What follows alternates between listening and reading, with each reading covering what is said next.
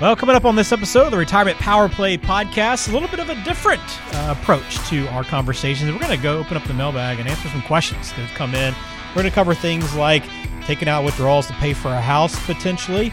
What should you do if you have homes in 2 different states and looking to retire soon? Should you sell one? Investing in CDs, financial advisors, and much more. So great show coming up. Stay tuned.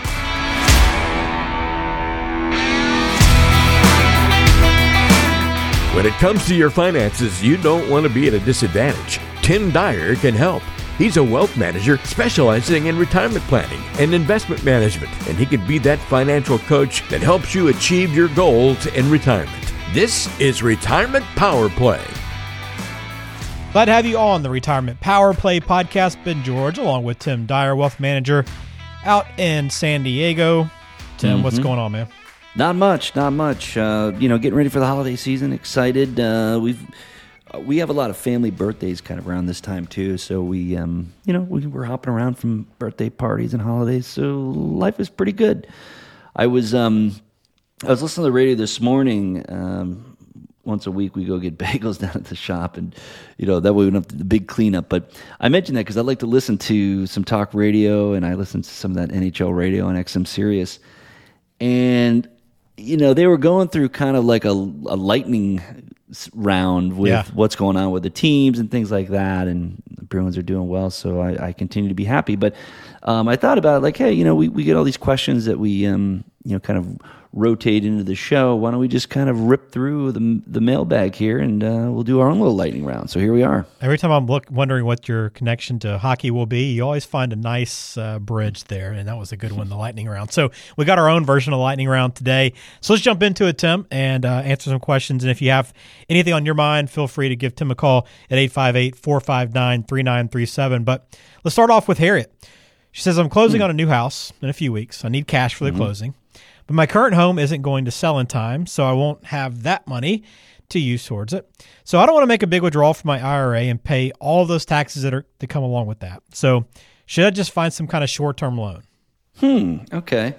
I'm not looking at these questions you're firing off at me, so I'm listening, and then I'm also thinking about how I would answer that. But okay, so I heard one home, selling a home, buying a home, and this is a common thing, right? When people leave one place, they like to go to another. Now, there's different reasons. Maybe they're downsizing, or maybe they're upsizing, whatever it might be. I think in the lovely Harriet's case, we're talking about a house that she had bought, and her current home isn't going to sell in time. So this must have been a request we've got from a while back, because of this real estate market, houses sell in about 5 seconds. But okay, so there are a couple of things to bridge the gap. Now, one, if you have investments outside of your retirement account, that might be a place to start first, because there may be a more advantageous tax liability than pulling money out of your IRA. Pulling money out of your IRA is like adding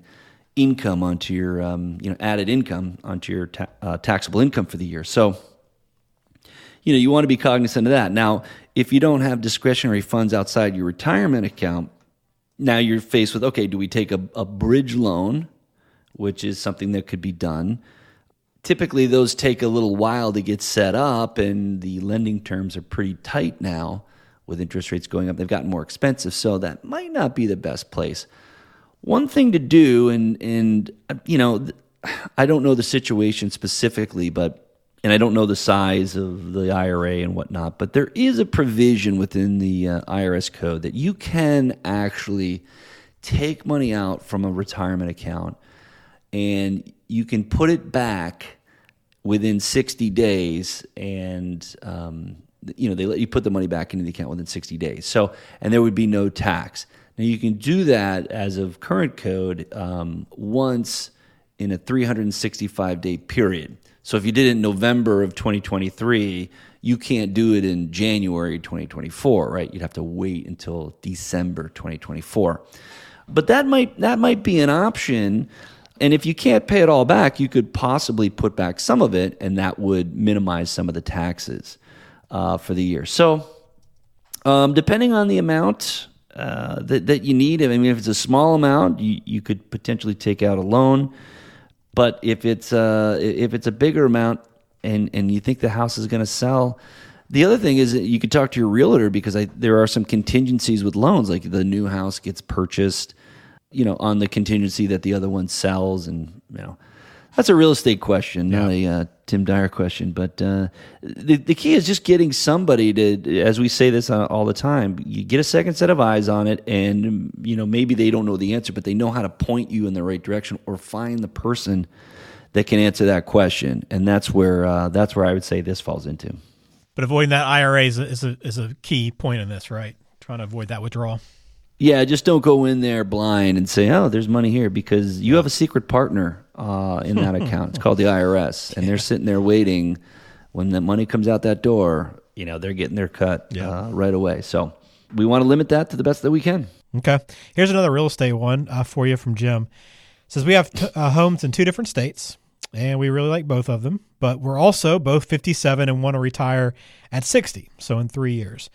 Is it worth selling one of these homes to make that work? Okay, so the nature of this question is really one of longevity, and it's really the question that everybody has on their mind, which is, do I have enough money for the rest of my life? Mm-hmm. Is my money going to outlast me, or am I going to outlast the money? That's essentially the nature of this question. Now, homes in 2 different states. It comes down to, are they needed? Do you go to one for 1 week and then the other one that you're there for 11 months or something of that nature? That's something to consider. But the way this is solved is through what I would call a retirement income plan, and that would say, okay, 57's young, 60 is young, right? A lot of runway left. Actuarial tables take you into mid to late 80s. If your family has, longevity, certainly could be longer. So you're talking about a 30-year window.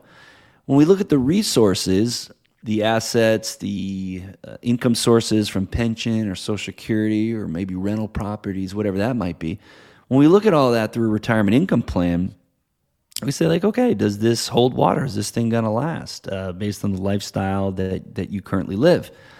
And if we sell one of these properties, I'll just use an example. You sell the second property and you take the equity from that. Does that allow you maybe to retire sooner or with more discretionary income? You got to factor in taxes, of course, but that's going to be a balancing act. Say, look, do you want to retire at 60 with $10,000 a month, or do you want to retire at 50, at let's say 62 or 65 with $8,000 a month if you don't sell the property, right? Maybe you work a little bit longer. So you have to prioritize. You figure out what's a priority. Is it absolutely retiring at 60, or is it keeping both properties, or is it doing a plan? I would argue it's always to do a plan, but to determine which of these scenarios make the most sense for you. So, I guess, does that make sense, Ben? Yeah.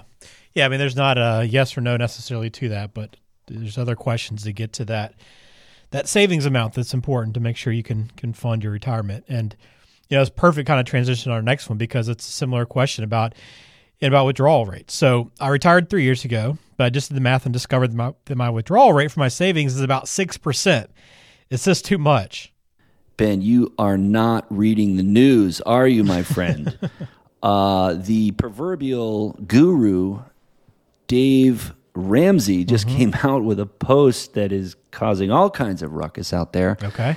And he had posted an article that said you can take 8% out of your retirement account. Now, okay, academically, that historically does not pencil out, okay? But if you read the article, and I actually have not read it because I think it's a bit of clickbait, but he might be assuming that the clients are totally overfunded. They've got plenty excess assets. I'd have to sort of circle back on that. But here's the point around the question from our mailbag. 6% may be too much. I would say if you took historical averages, that's more than the rule of thumb 4%. I don't subscribe to that. I think a safer withdrawal rate without a plan is less than that, 2.5%, 3%. if you have a plan where you understand how you can weather financial, down financial markets or interrupted cash flows, then it can actually be higher because you can generate potentially higher returns. So his withdrawal rate on his savings, not his savings, was 6%. I think you said, right? Yeah. I mean, withdrawal rate that's going to be high. You're going to want to get that tested. As far as do a retirement income plan. You could sit down with any planner, CFP, that can run those projections for you, and considering all the things like your income sources and taxes and things of that nature, to just find out if that 6% is going to be too much. And my thought is it might be. Okay. Yeah, it's interesting from Dave Ramsey. I've heard the 4% rule. I've never heard the 8% rule. I didn't know that was a thing, Tim. Well, what do they say? No press is good, or any press is good press, or something. Yeah, we're talking about it. Yeah. It's nothing works in a vacuum. I mean, if you've got $10 million and you live off $50K a year, which is not typically the case, go ahead, take out 8%, take out 10. But seems so easy. Yeah, it just you have to run those numbers. And I'll say this too. This is a really important point when we talk about rates of return and withdrawal rates. The reason this industry exists is because too many times people are talking about averages, right? My average rate of return is 10% or 7%, whatever that might be. And then they say, okay, well, my withdrawal rate is 5%, right? So they say if I'm earning on average 6% from my money and I'm taking out 5%, well, that should be fine, right? 6 is greater than 5, and you're not going to draw down your nest egg. But that's not how the world works, right? Things go up and down. Some years you get 10%, maybe some years you get negative 5%, or any type of extremes around that. The average might still work out to 7 or 10%, but that's not what's called your compound average, and that's the money that you get to spend, because you might end up needing to take out a big chunk of money, and the market might be down for 2 years. Well, now you're taking out, instead of 5%, you're taking out 8 or 9% on that new value, right? Mm-hmm. The key takeaway there is it's not just rate of return over distribution rate. It's a little bit more in depth than that, especially if you want to increase the probability of success of your plan, which ultimately means not running out of money. Yep. All right, let's go to another one dealing with investing. I have a few CDs that'll be maturing in the next year. I'm worried about what the market will do, as a lot of people are. So should I just reinvest in more CDs once they mature? Well, we always talk about good, better, best. That's probably not a bad idea, right? That's certainly an option. It's a known quantity. That's a good option. We mentioned on some other shows talking about how cash has really changed.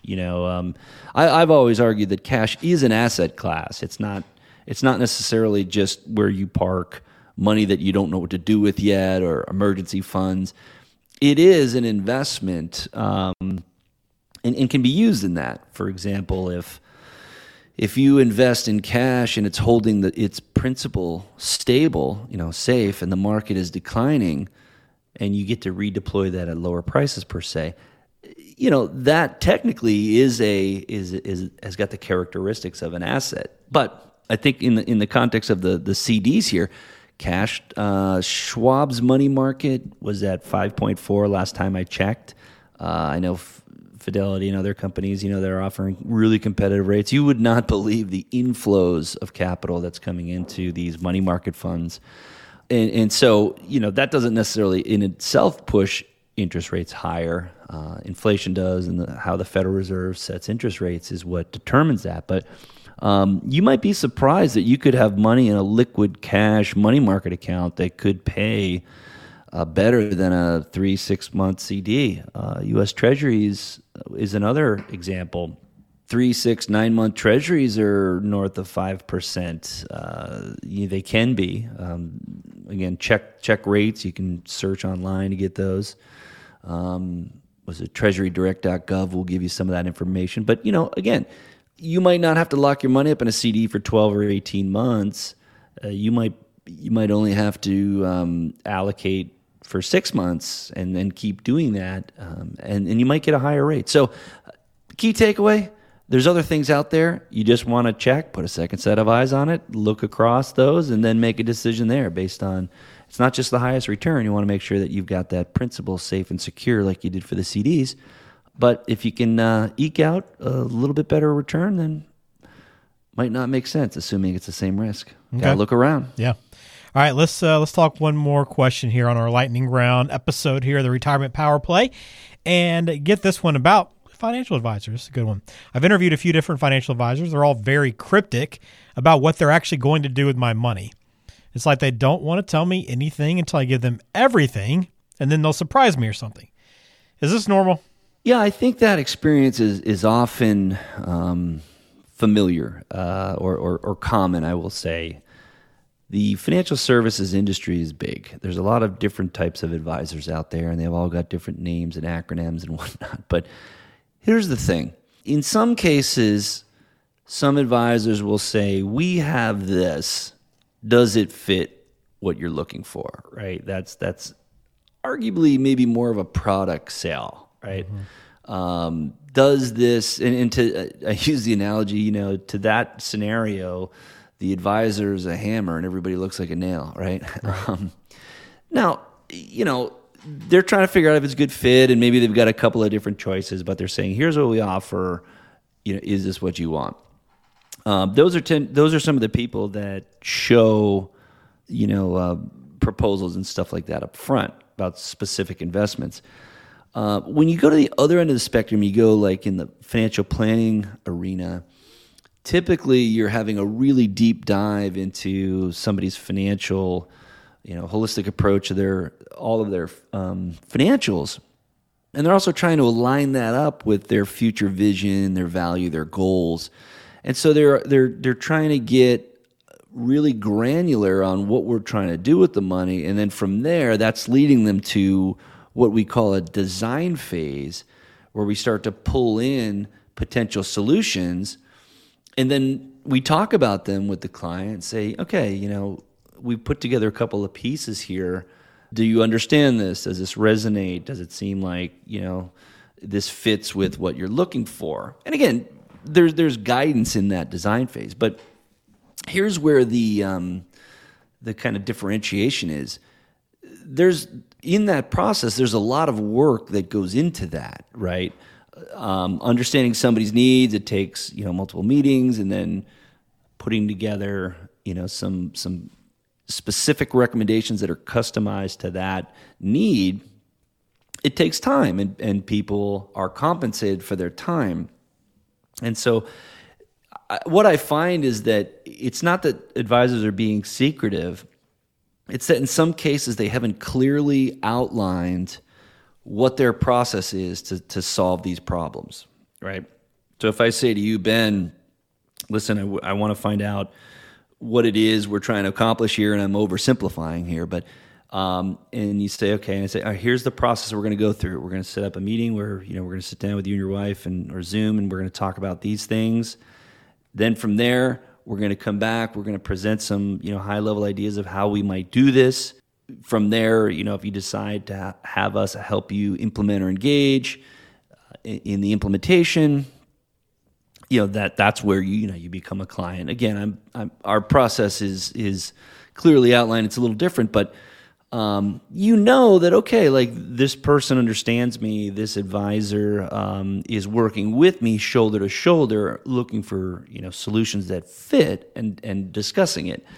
Not just saying, here's what it is, take it or leave it. Mm-hmm. So I certainly understand the question, and for everybody it's a little bit different. And talking to multiple advisors and talking to your friends and who they use and what experience have they had can be helpful. And just asking a lot of questions is, I would say even paramount. People come in and say, I don't know, ask any questions. That's what we're here for. We're here to, get the solutions that you need, and let's just, be upfront and clear about it. Anyways, yeah. It's a hard thing to sort of wrap up in a quick topic, but I think that they're not hiding anything. They just haven't clearly articulated where they are, what the process is and where they are in that process, and what to expect as well, at the next step. So that's what I have to say about that. Okay. Well, very good. Lightning round complete. Buzzer has sounded, or the horn has sounded, and it's time to wrap it up, Tim. But always a pleasure going through this. I thought it was interesting to go through some of these different scenarios and getting your thoughts on some real-life situations, and we appreciate the questions. And if you have anything on your mind, we'd love to hear from you as well. 858-459-3937 or online, dyerwm.com. All right, Tim, we wish you the best for this holiday season, and we'll do this again soon. You got it, brother. See you next time.